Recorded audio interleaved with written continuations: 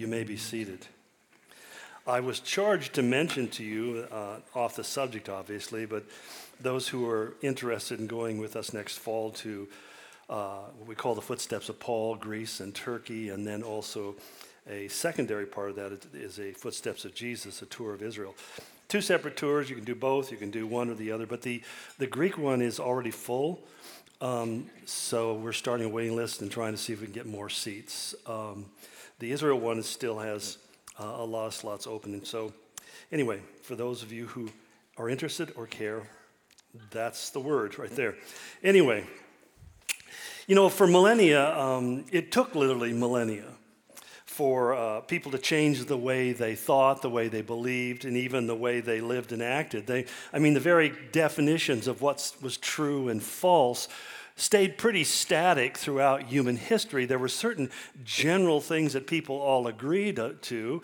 And really, if you look at the law systems of every nation that we know of in the history of the world, they kind of followed or paralleled the Ten Commandments. People agreed that adultery, theft, lying, stealing, cheating, murder, that was a big one.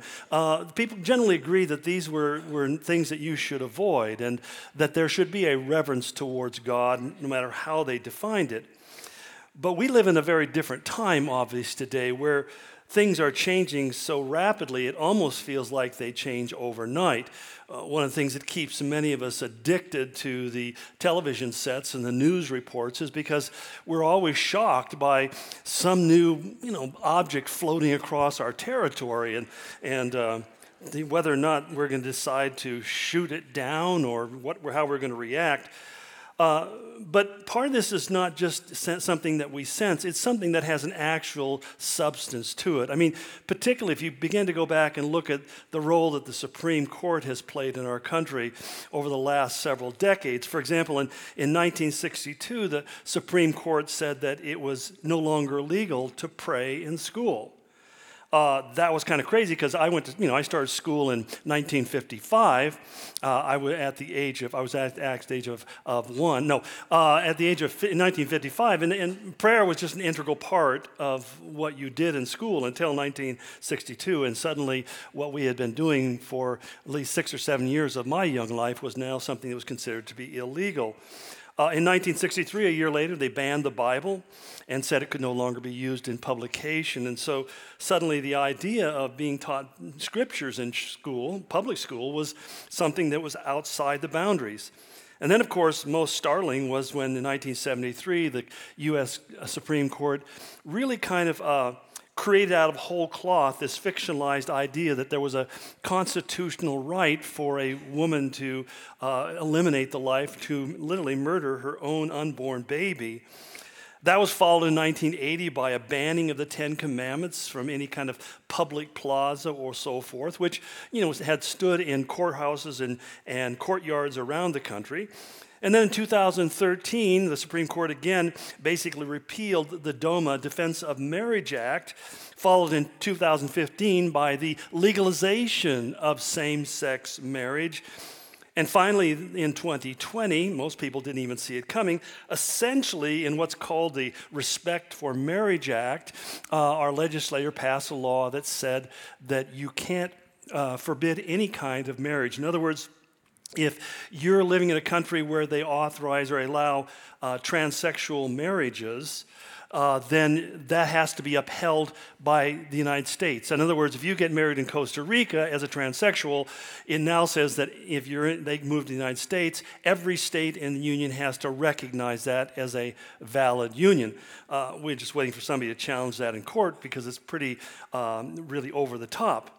But the whole point is that what we find that we're left with, and it's interesting because if you look at all these changes in our laws, and then you look at the increase at the same time of all sorts of what we call social lesions, these things where crime, pregnancy, out of wedlock, single parenting, all these things that begin to multiply, which are real serious problems culturally, economically, socially, and so forth, when we begin to see the proliferation of things, it's almost like they are in sync with one another. That the more that our legal system pushed away from the Bible and its teachings, the more problems we begin to accrue as a culture. And it's really striking when you begin to do the comparative. Because essentially what we've moved from is really a culture of hedonism and vulgarity. That sexuality has become so prevalent. That's why I call this message the sexualization, really, of the family, of the culture, of the nation. The idea of sexualization means that you put sex as being the defining characteristic of people and situations above and beyond everything else. That you might say that we become a culture that's sexually obsessed.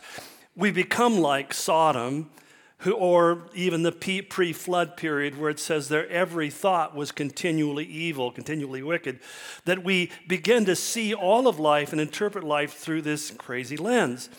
And if you think I'm exaggerating, all you have to do is just sit and watch the commercials on TV for a few minutes and you begin to realize this is something that's obsessive. I even think about these weight loss programs, why these people are obsessed with getting back to the size they were when they were 16. You know, I don't want to do that. I look like a Q-tip, so I don't want to get that. But the whole point was the idea that we have to somehow acquire this image of ourselves that's winsome and attractive and sexual. And what we've changed is from a culture that focused on character to culture that focused on personality. In 1990, Stephen Covey was the one who really did the research on looking at the history of success literature in the history of the United States. Fascinating study he did, because he said, if you look at the first couple of 100 years of American history, when you ask a person what's the key to success, they usually would write books and talk about honesty, hard work, self-discipline, self-control, self-sacrifice, all the kind of things that you hope your neighbors are focusing on. But he said when we came into the 20th century, especially the latter 20th century, it shifted from character to personality. In other words, what is the person that you present, the image that's outside of you? It's as if we have abandoned who we are on the interior in order to present something on the exterior that would be attractive like bait. That there's this idea that somehow we have to use our charm and our charisma and our physical beauty, so that even to this point we are so obsessed with who we are physically that we literally are finding people dedicating tens and thousands of dollars, maybe even millions of dollars, and having all sorts of surgical procedures done on their bodies just simply to make them not look their age. I'm sorry, Martha Stewart is 80. Don't tell me she hasn't had work.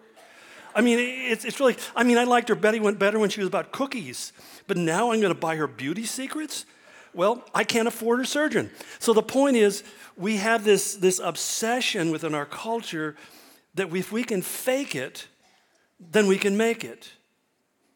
And what's lost is that suddenly the content of my character that Martin Luther King cared about and talked about is no longer the thing that people are most concerned with. What they're most concerned is what they can externalize for public consumption. And I would like to say it's only limited to people who live in the Hollywood zip code, but it's really even within the church, that churches and pastors, and I get these emails of how we can do a better job on selling you to come in here and give us your money. How we can get you to participate in what we're doing, how we can fundraise more effectively. And it's all about putting on this presentation that basically satisfies where the consumer within Christianity today finds him or herself. And in a way, it's, if I can use this term kind of advisedly, it's almost a bastardization of Christianity. That we actually begin to create this thing we call Christian that really bears no real resemblance to Christian. It's not part of the family. It's something that's born illicitly. And before long, and generations grow up, and that's what they think about it. So that when we even have times where we gather in worship, increasingly the concern is how good it is. A friend of mine, who in fact was a musician, a worship leader, and all that sort of stuff, used to hang out with the Beatles, he was telling me that he had a lady come to him after one of the services and said, "Pastor, the worship wasn't very good this Sunday, was it?" And he looked at her and said, "Madam, it wasn't for you.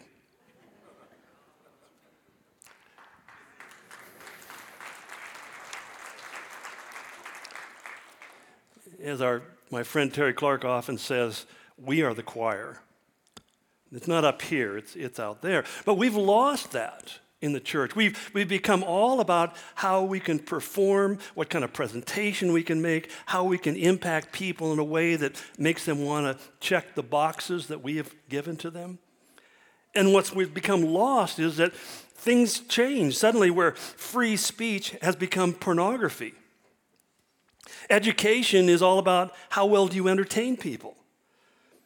It becomes the pursuit of pleasure as being the supreme purpose in life.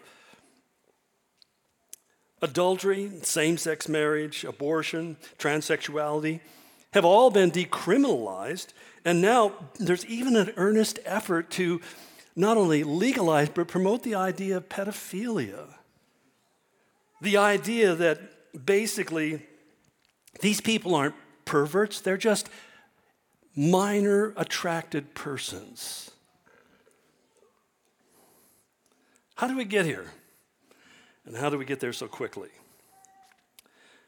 Well, again, I hate to be wonky, but I think that sometimes we don't understand how the current has carried us, and so we don't realize how far down the stream we have actually traveled, how far we are from the source of life as a culture and maybe even as individuals.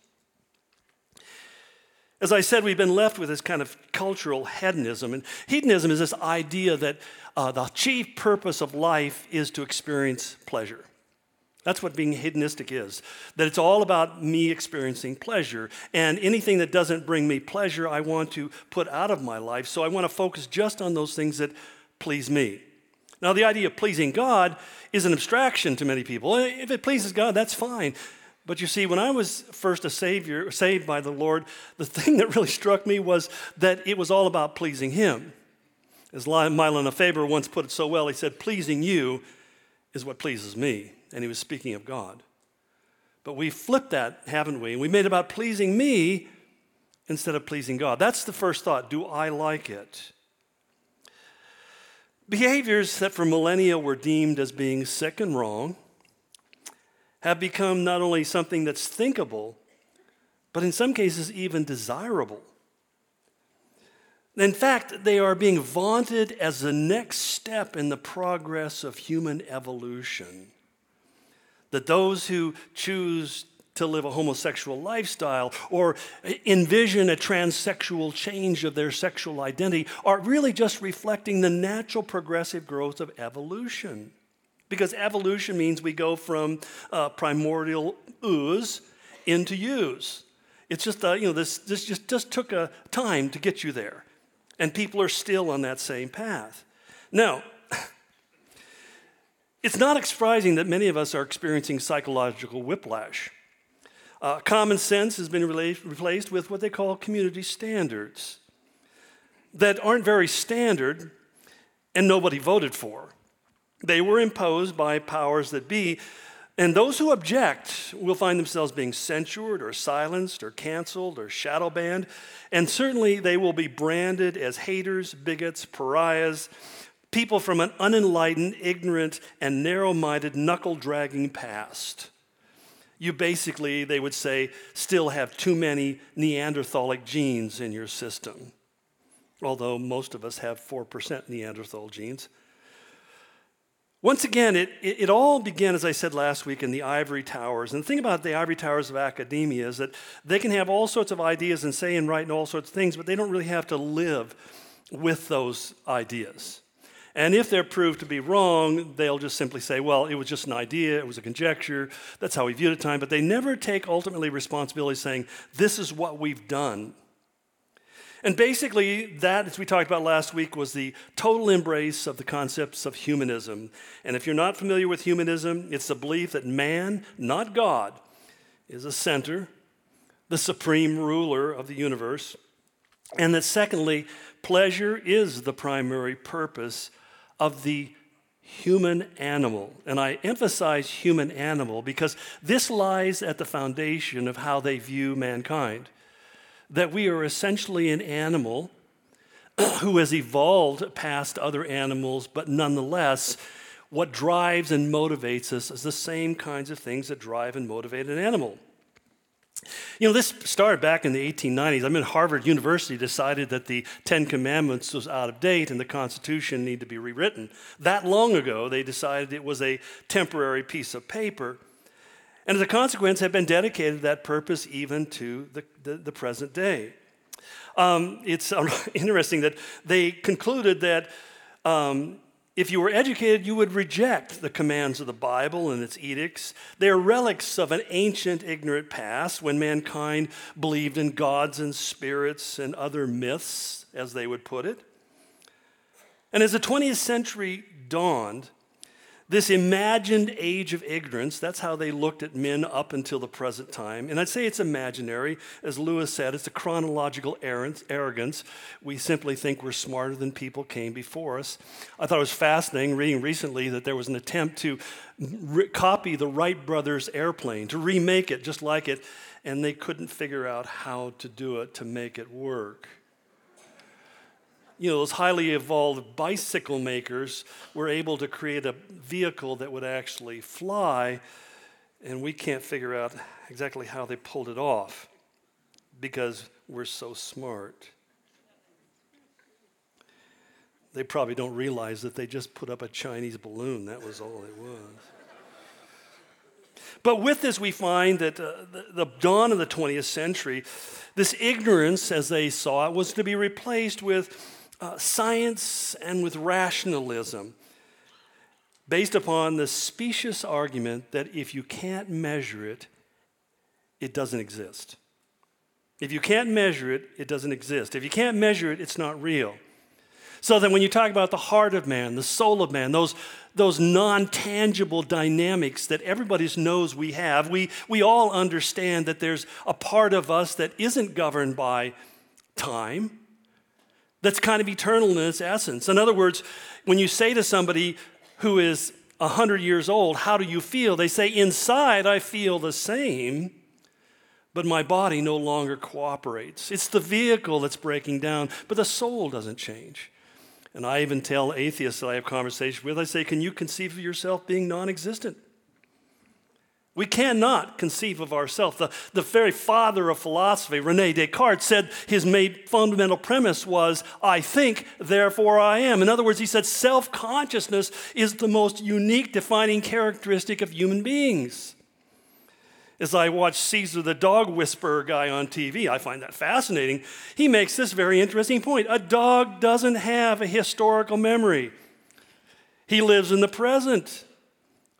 You and I have historical memory, don't we? You remember that guy that did the thing that he did to you when he did that thing and how you're going to get even one day somehow, whatever you're going to... You're replaying these tapes. You're defining the present by what happened in the past. But you see, animals don't do that. Man is this unique creature who has this awareness of himself. He understands past, he understands the present, and he also can imagine the future. I've had a number of dogs. I love dogs. They all were unfaithful and died on me. But I never had one of them who ever wanted to talk about his retirement plan. But in this new community of man, led by the educated and elite, enlightened ones, thoroughly trained in what we call today modernism, they told us that the modernism's goal was to replace traditional beliefs with modern ideas like Darwinianism or Freudianism. The Bible, and especially biblical morality, were just one of many ancient traditions that were, well, kind of antique, not very relevant. And truth no longer became absolute and unchanging, but truth was relative. It was situational, and most of all, it was completely personal. You remember the phrase, you have your truth, I have my truth? If two cars meet, one going downhill and one going uphill on a one-lane road, whose truth prevails? The simple reality is they can't both have the right of way. One of them has to yield to the other. That's just a physical reality. And the idea of you have your truth and my truth is fine as long as you're not piloting the plane that I'm in. If you're a pilot, I want you to be buying into the same truths that the builder, the maker, and the airlines and everything else holds to as being truth, because if it doesn't, it will lead to death and destruction. In other words, it's a way of explaining life that's so incredibly thoughtless and impractical, and yet we are told that if you envision yourself being another gender, it's just a matter of being the little choo-choo who said, I think I can. I think I can. I think I can. As one, I think Matt Walsh was talking to a young lady who said that she was basically a man trapped in a woman's body. He said, well, why don't you envision being a different race? Well, I can't do that. Why not? That would be easier than changing your sex. You see, there are certain natural limitations that you have to begin to say, I'm no longer going to use my brain to reason this. I'm going to instead go with whatever the contemporary view is. These kind of crazy views would have stayed in academia were it not for the indefatigable work of a man named John Dewey, the father of modern education. Today, he is considered by many of his followers as being, quote, the Aristotle of our age, not a philosopher, but the philosopher. Most people have no idea how that the schools that they attended really were founded on his concepts, that every teacher, even today, that goes through teacher training is basically being inculcated into the theories and the views and the opinions of John Dewey.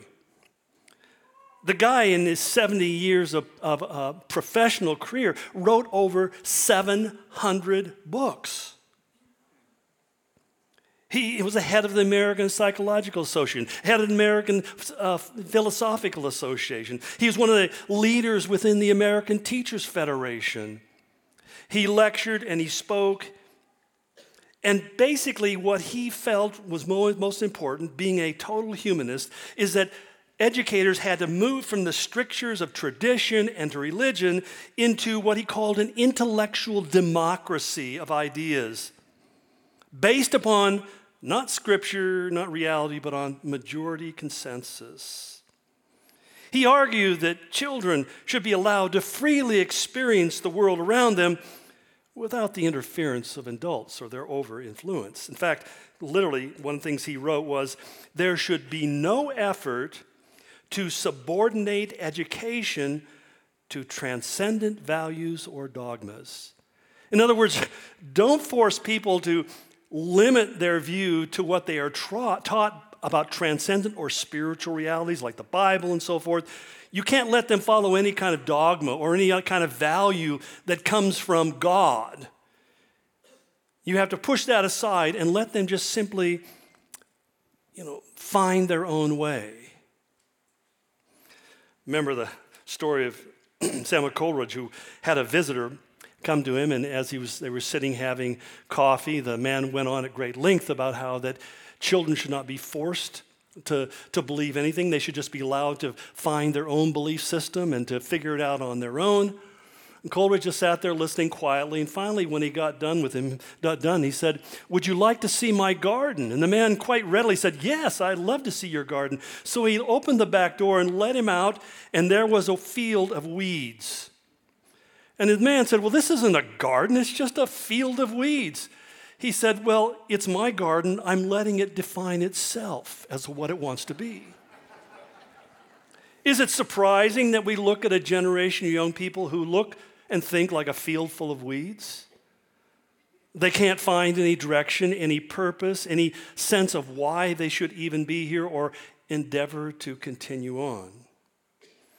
Because the downside of living to fulfill your pleasures is pleasures stop being pleasurable after a certain point. I was thinking to myself, and I was looking at what Chick-fil-A is paying by the hour today, and I thought, that could be a career shift for me. $19 an hour for saying, "Welcome to Chick-fil-A." I could do this. And I thought, I can get all the free Chick-fil-A I want. which then really got me excited more than getting the paycheck. And then I remembered, yeah, but there would come a point where I would look at that Chick-fil-A spicy chicken with extra pickles and just say, no, I can't do that. I'm going to the Wiener Schnitzel, even if it's bad German. But it's this idea that senses and observation would enable a young mind to decide what is right and what is good and what is true. Well, not surprisingly, absolutes became very quickly replaced by statistics. It was Masters and Johnson who came up with a great formula. They said, what is selected is average. And what's average is normal, and what is normal is good.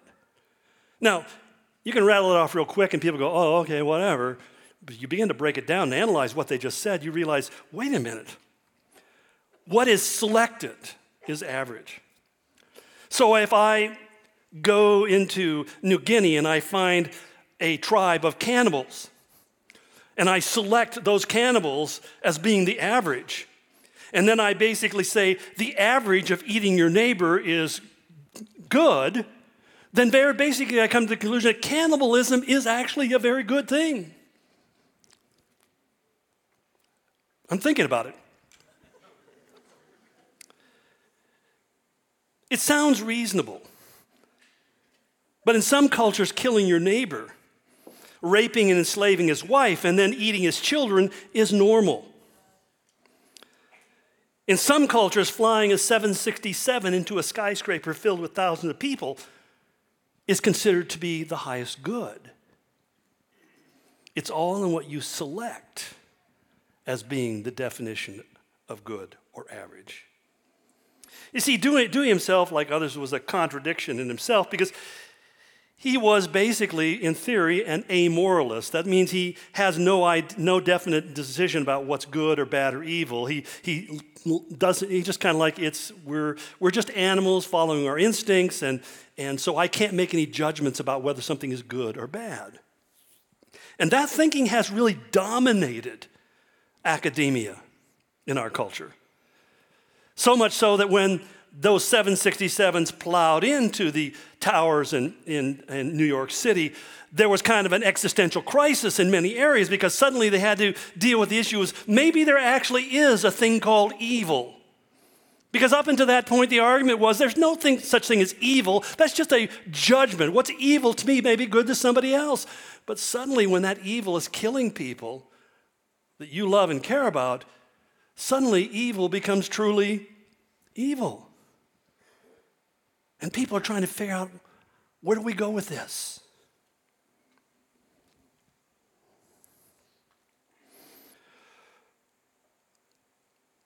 You see, Dewey himself lived what we would say outwardly, at least, a moral life.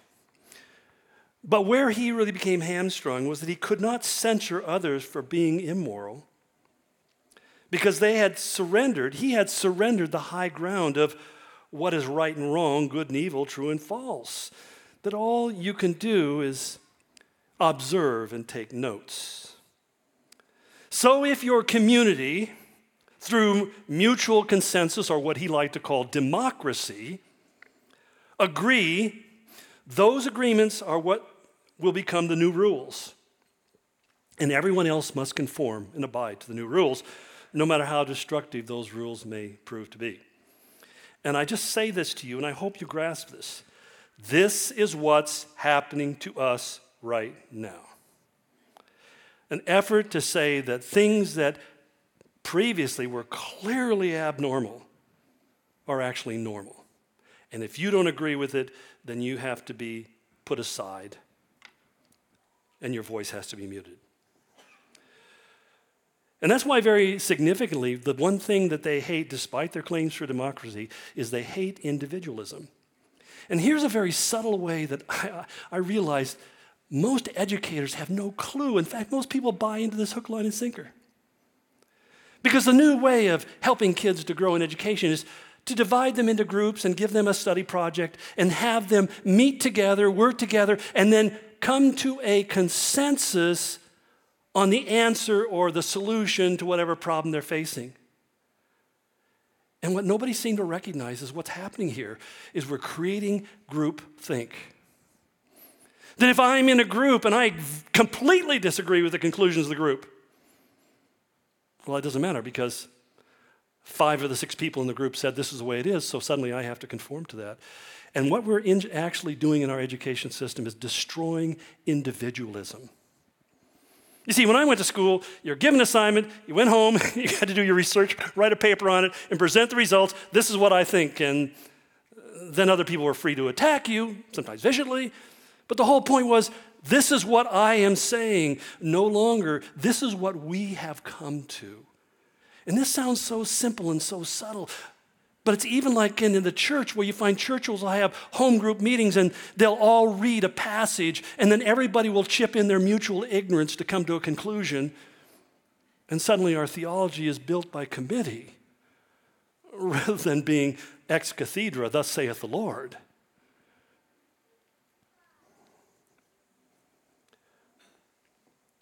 You see, Dewey's rationalist amorality still informs the educational system of the U.S., and in many ways, that same educational way of doing things has infected the entirety of our society, including the church, including the family.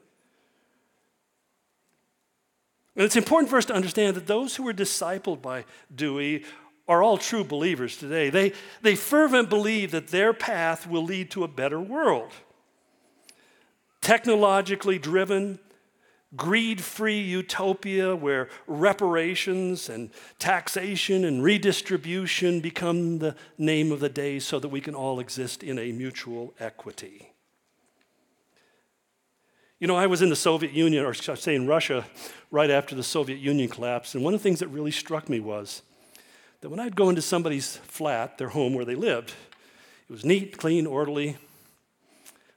And when I stepped into the hallways and into the elevators and into the outer spaces, which nobody owned but belonged to everybody, it was disgusting.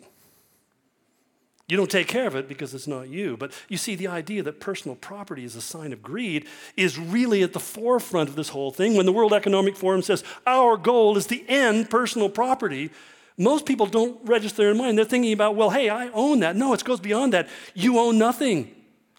And when you own nothing, you don't care about it. And I have proof of that.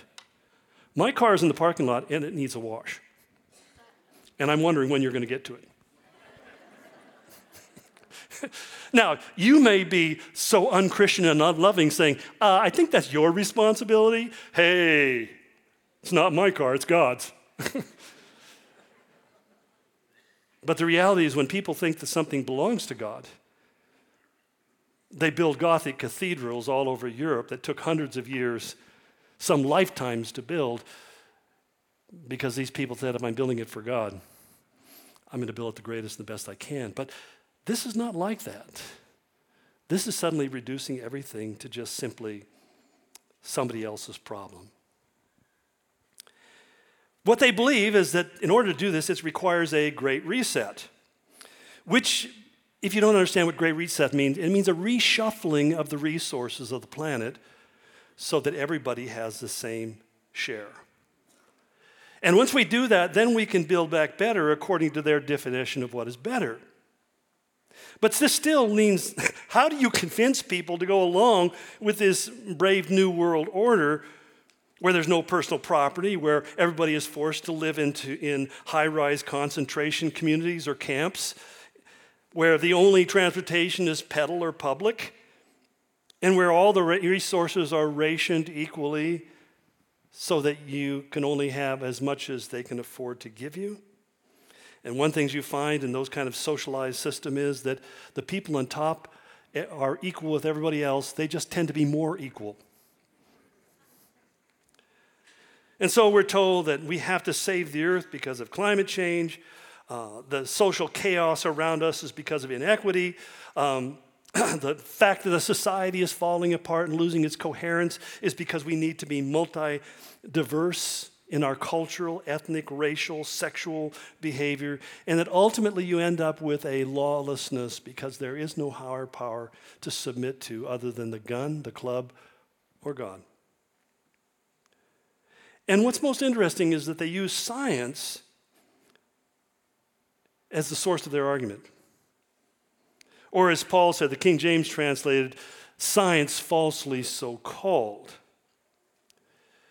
It begins by convincing you that despite evidence to the contrary, the science is settled. The science has the final word. That science is all authoritative. And that's where I said last week, it's the religion of scientism. But one of the things we come to realize is that not all science is very scientific. In order to bring us to a place where we can change a culture, and we have to destroy the foundations. You can't have a great reset until you get rid of what's set there already. And that always begins with a family. Invariably, the family has to be dissolved. And historically, this has always come in not just our nation, but other nations throughout the last 5,000 years of human history has come through a sexual revolution. Oxford sociologist J.D. Unwin, in his review of 5,000 years of world history, came to this very stunning conclusion. He said, if 3 consecutive generations abandon sexual restraint and the protection of monogamous marriage and fidelity, that society will collapse without exception. 3 generations. My generation, my children's generation, my grandchildren's generation. Without exception, those societies do not survive. Similarly, sociologist and historian Carl Zimmerman identified these 6 variables, these six factors that lead to this kind of decay. And the very first thing he says, marriage loses its sacredness. In other words, it's no longer a union sanctified by God. It's no longer a man and woman vowing and committing to a sacred being to be faithful and love one another until death do us part. And as a consequence, it becomes frequently broken by divorce. So they are essentially going back to Machiavelli or Gibbons or all these ancient historians. They all saw the same thing, that as the divorce rate starts going up, we find that the culture starts going down. And not surprising, because in this age where we say it's all about parenting, that is a misnomer. It's not about parenting. It's about moms and dads. You have to have a mom, you have to have a dad, or there is an equation, there's an ingredient that is missing in the life of children that they will struggle to compensate for. And as hard as that may be to hear, that is just simply the reality that we live in. It's not really any wonder that we find that there's such disorder within the African American community around the country, where 70% of the kids grow up without a father. 70%. We're so much better in the white community, it's only about 45 to 50%. And then we wonder, why is it that kids are going crazy? He said that feminist movements abound. Women who have been abused and misused and cast off become angry and become militant. And what follows is public disrespect for parents and authority. Juvenile delinquency accelerates along with promiscuity and rebellion. There's a rejection of traditional marriage and the family responsibilities that go with it. So we're really boasting here saying, well, our divorce rate in America has stabilized. And you know why it's stabilized? Because the number of couples that don't ever get married makes up 35% of the homes in our country. It doesn't stabilize. But we shifted from a covenant relationship of husband and wife into a contract relationship. You know the difference is. A covenant is I make a vow to God to be faithful to love my wife until death do us part, and she hopefully does the same thing. In a contract, we have a mutual exchange of goods and services, and at every time in the life of that contract, one or both party violates the terms of that contract, then the contract becomes null and void, and you can walk out the door. And it's amazing how that works, so that one day a young man looks at a woman who has now borne him a child and all the things that go with it and say, you know, I just fell out of love. Do you realize how many times people who have been married for decades like me have fallen out of love? What that means is, well, I'm not real happy with what you just said to me right now. As my father-in-law said when he was asked after 73 years of marriage, how he managed to stay married that long, he said, well, you wake up every morning and you decide you're going to keep your vows. It's a simple.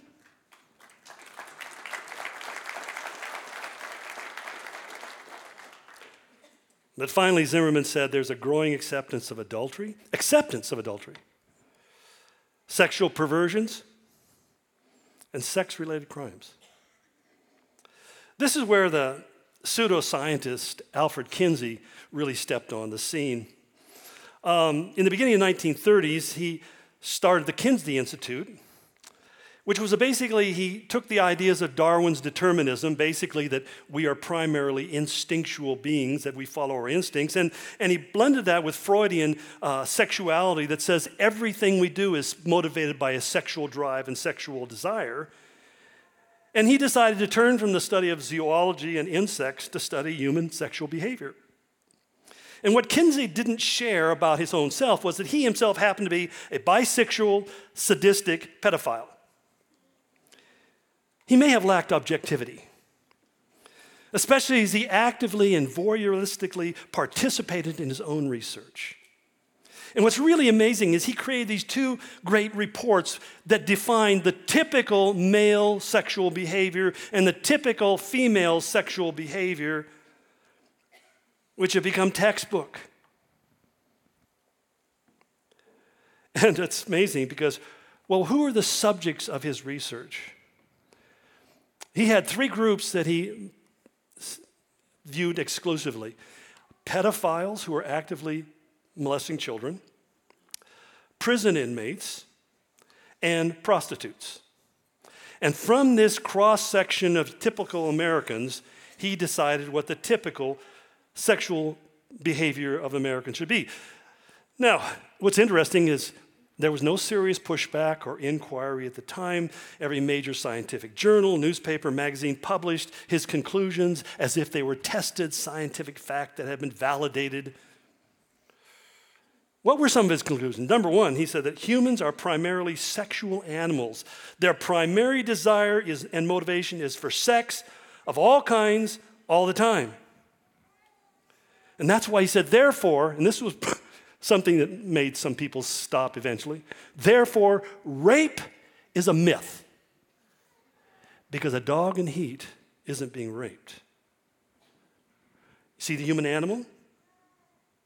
It's not the man's fault that he rapes the woman. He's just responding to the pheromones that he sniffs in the air, and he's just following his nature. He claimed that 30 to 40% of men had affairs, that 85% of men had sex prior to marriage, that 70% of them had slept with prostitutes, and as many as 37% of them were homosexuals. He said that sex is non-specific. It exists on a spectrum of genders. He said that pedophilia is normal.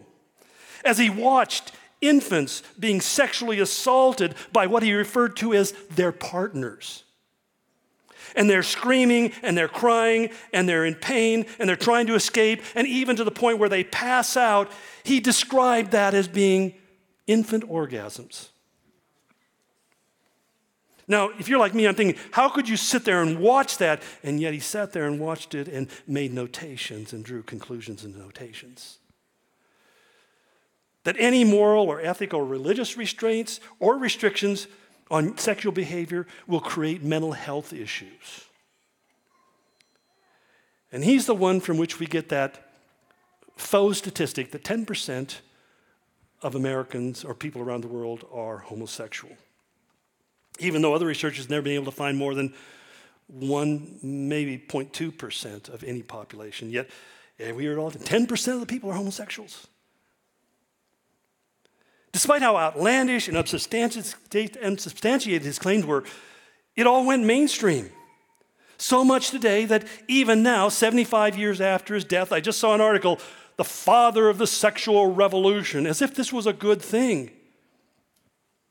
He freed us from our provincialism and our prudishness and let us become free to express our sexual selves. Well, not to be outdone by Kinsey, Masters and Johnson came along in the 50s, and what their research, I won't go into its detail, but their research basically involved paying couples to have sex in the laboratory while he and Masters and Johnson sat there and watched it. I called it, pornography, but they watched it, and then they made notations, and they interviewed the couples about how they felt, and eventually that wasn't good enough, so they started sleeping with each other and then taking their own notations.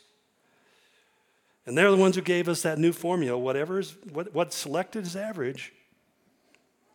What's average is normal, and what's normal is good. Now, you're telling me that you take two people who don't need to know each other, and you say, I'll pay you if you'll sleep with each other. That's selecting what is normal and what is average?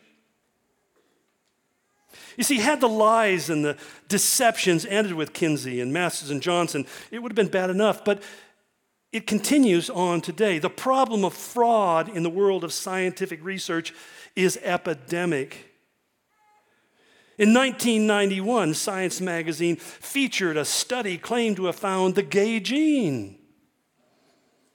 Homosexuality, its author said, is genetic, it's not behavioral. It's determined by our nature, not nurture. It's not a choice. We're born this way. Have you ever heard that? How many people have heard about the gay? Well, we know, science has proved there's a gay gene. It took about 6 months after 3 different research groups around the world tried to replicate the findings and found out this isn't valid. There's no proof here. And then in a Science magazine, in a follow-up interview, the author of the studies admitted that he himself was a gay activist more than he was a scientist. And basically, he found the results he was looking for. But remarkably, the myth continues even within the church today. How can you judge these people? They can't help themselves. They're born that way, I've been told. The dirty little secret of the world of scientific research is that it's driven by money more than research. And fraught with fraud and deception by men in white coats. Am I making this up? I did not have time to put the number of reports that I found just online. But takes, for example, The Lancet, Britain's most prestigious medical journal, literally said much of the scientific literature, perhaps half, may simply be untrue. Half. The false discovery rate in some areas of biomedicine could be as high as 69%. The non-replication rates, in other words, we tried to see if we could get the same results by doing the same thing in biomedical observation and preclinical studies, could be as high as 90%. Do you remember back in the 70s where there was a landmark study that showed that if you eat fat in your diet, it'll make you fat? And so people like you and me started eating a lot of pasta without butter because it was fattening. And they found after 10 years, the average American had gained 10 pounds. You still see it in the stores, fat-free yogurt. I pass that stuff. Give me the fat. Because fat doesn't make you fat. The pasta will make you fat. But you see, after 10 years, it came out that the guy who wrote the study made it all up. He made it all up. Because if you get money to do a study and you want to keep on getting money to do a study, then you need to keep on coming up with results that validate what you're doing. And they find what's rampant in the scientific research community is people don't get the results, so they make up results so they can keep the funding moving forward. Barbara K. Redmond, who is a medical researcher, wrote an article called Research Misconduct in Biomedicine. And she says, beyond the bad apple approach, her words are pretty strong. She says, it's not a problem of bad apples, but of bad barrels, if not rotten forests or orchards. It may be time to move from assuming that research has been honestly conducted and reported to assuming it to be untrustworthy until there is some evidence to the contrary. Well, sadly, the cows are already out of the barn. I think the whole COVID epidemic is a case in point, where we find increasingly that there wasn't science behind the validation. When we told if you got the vaccine, you wouldn't be able to infect each other, and then we discovered that Pfizer never tested for that. They never tested for transmissibility. And now we call it the pandemic of the vaccinated. So despite the unmasking of fraud by Fauci and Francis Collins and Birx and Pfizer and the whole list of them, most people still believe the experts rather than the scriptures, especially when they are told by the experts and their lawyers and scientists and psychologists that sex outside of marriage is harmless, adultery is recreational and inevitable, abortion is health care, homosexuality is normal, that men can become women, that children are gender neutral, and dads are non-essential. What we need to realize is that we're being led for profit by people who are very good at lying because lying is their native language and they do it for a living. This is a hard one for people. You look at yourself and say, I couldn't stand in front of a television camera and just lie. Yeah, because you probably have a conscience, maybe even a soul. These are soulless, conscienceless sociopaths, even psychopaths, that don't care about you or anybody else, and they lie without blinking because their conscience is dead. It all comes down to this for me. You have to decide what's going to be the rubric by which you measure what is true and false in your world. I can tell you what the Bible says.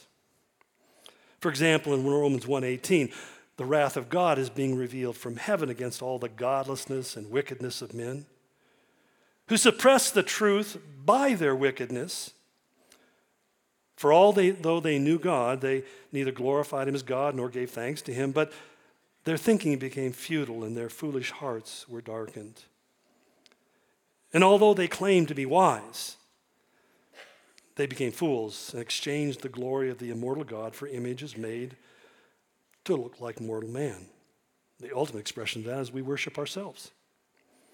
Therefore, God gave them over, literally gave them up, to the sinful desires of their hearts for sexual impurity. Sexual impurity, for the degrading of their bodies with one another. And because this, God gave them over to shameful lusts. Even their women exchanged natural relationships for unnatural ones.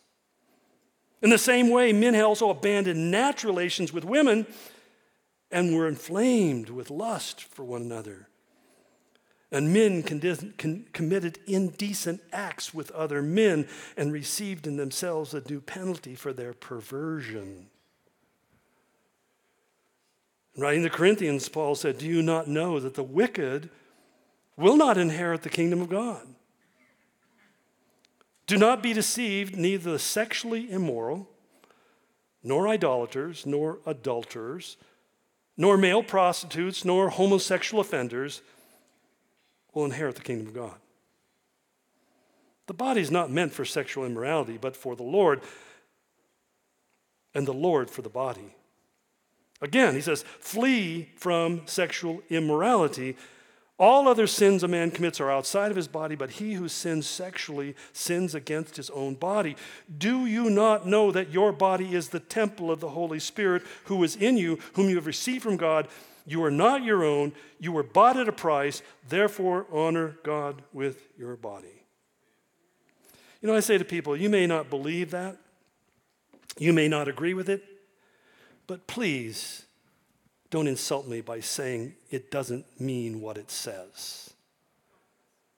It's very clear what it says. And when I hear somebody claiming, well, I'm a Christian, but I am a gay Christian, all I can say is, not true.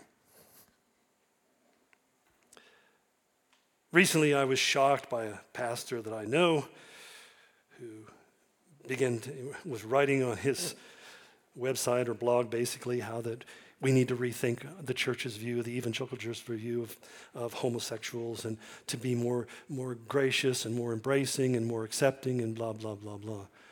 And I was shocked. I thought, my gosh, where is this coming from? And as I was talking to my son, one of my sons, he said, well, let me show you this. And he pulls up his son's website. And his son is flaming gay. And see, this is one of the things I see is very subtly happening, is that Christian parents are finding their kids are embracing these different sexual ideologies, and they so fear having anything come between them and their children, that relationship, that they alter their theology to fit in with what they want. I've had parents come and lobby me to accept their gay kids as being Christians and become very furious with me because I said, I can't. I either believe the Bible or I don't. And I would say to you, Mom and Dad, you need to be crystal clear with your kids about their sexuality. You're going to have to deal with it. You can't avoid it. The culture is jamming it down your throat. You can build a, you can build a protective cloister around them. But somehow this demonic doctrine will find itself into their world, into their conversations.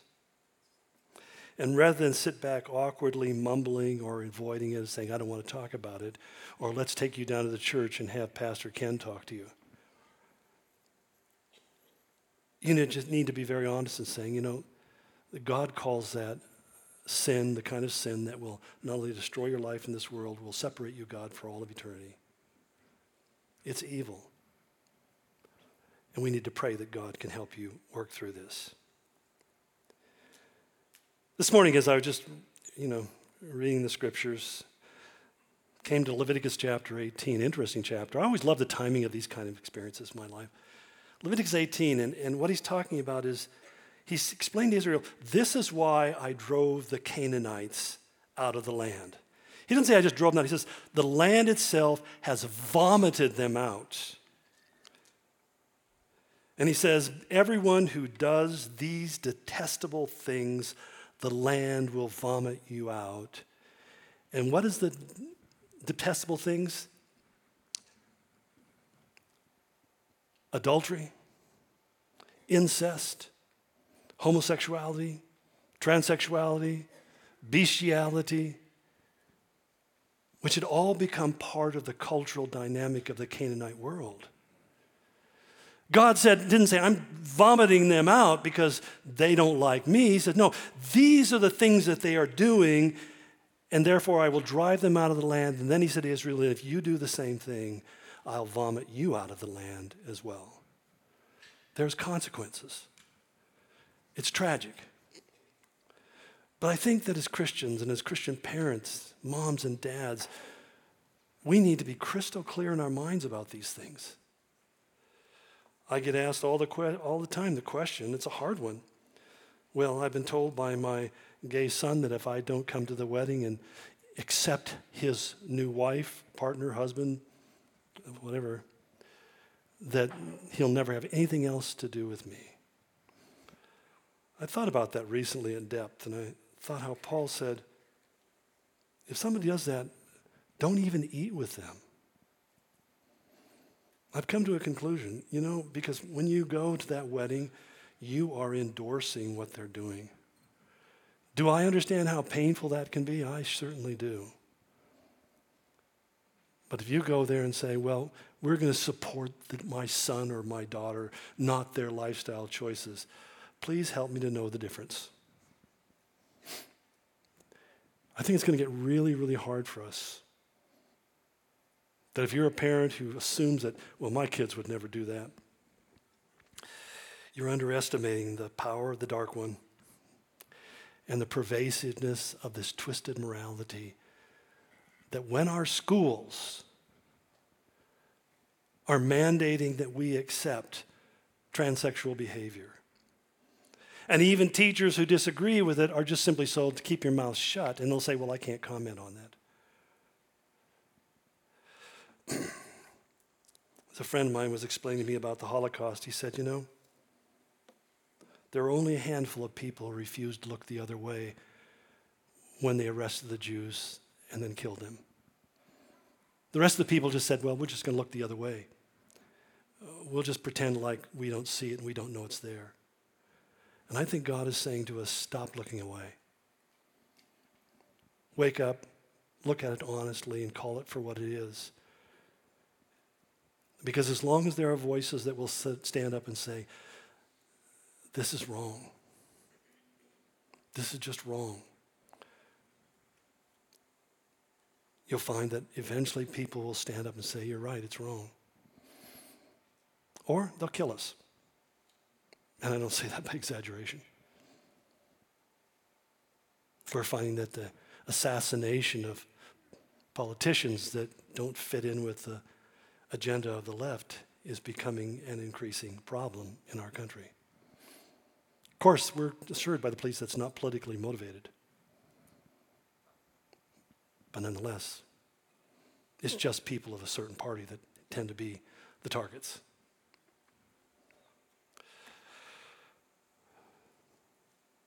So I'm going to go home and I'm going to watch the Kansas City Eagles.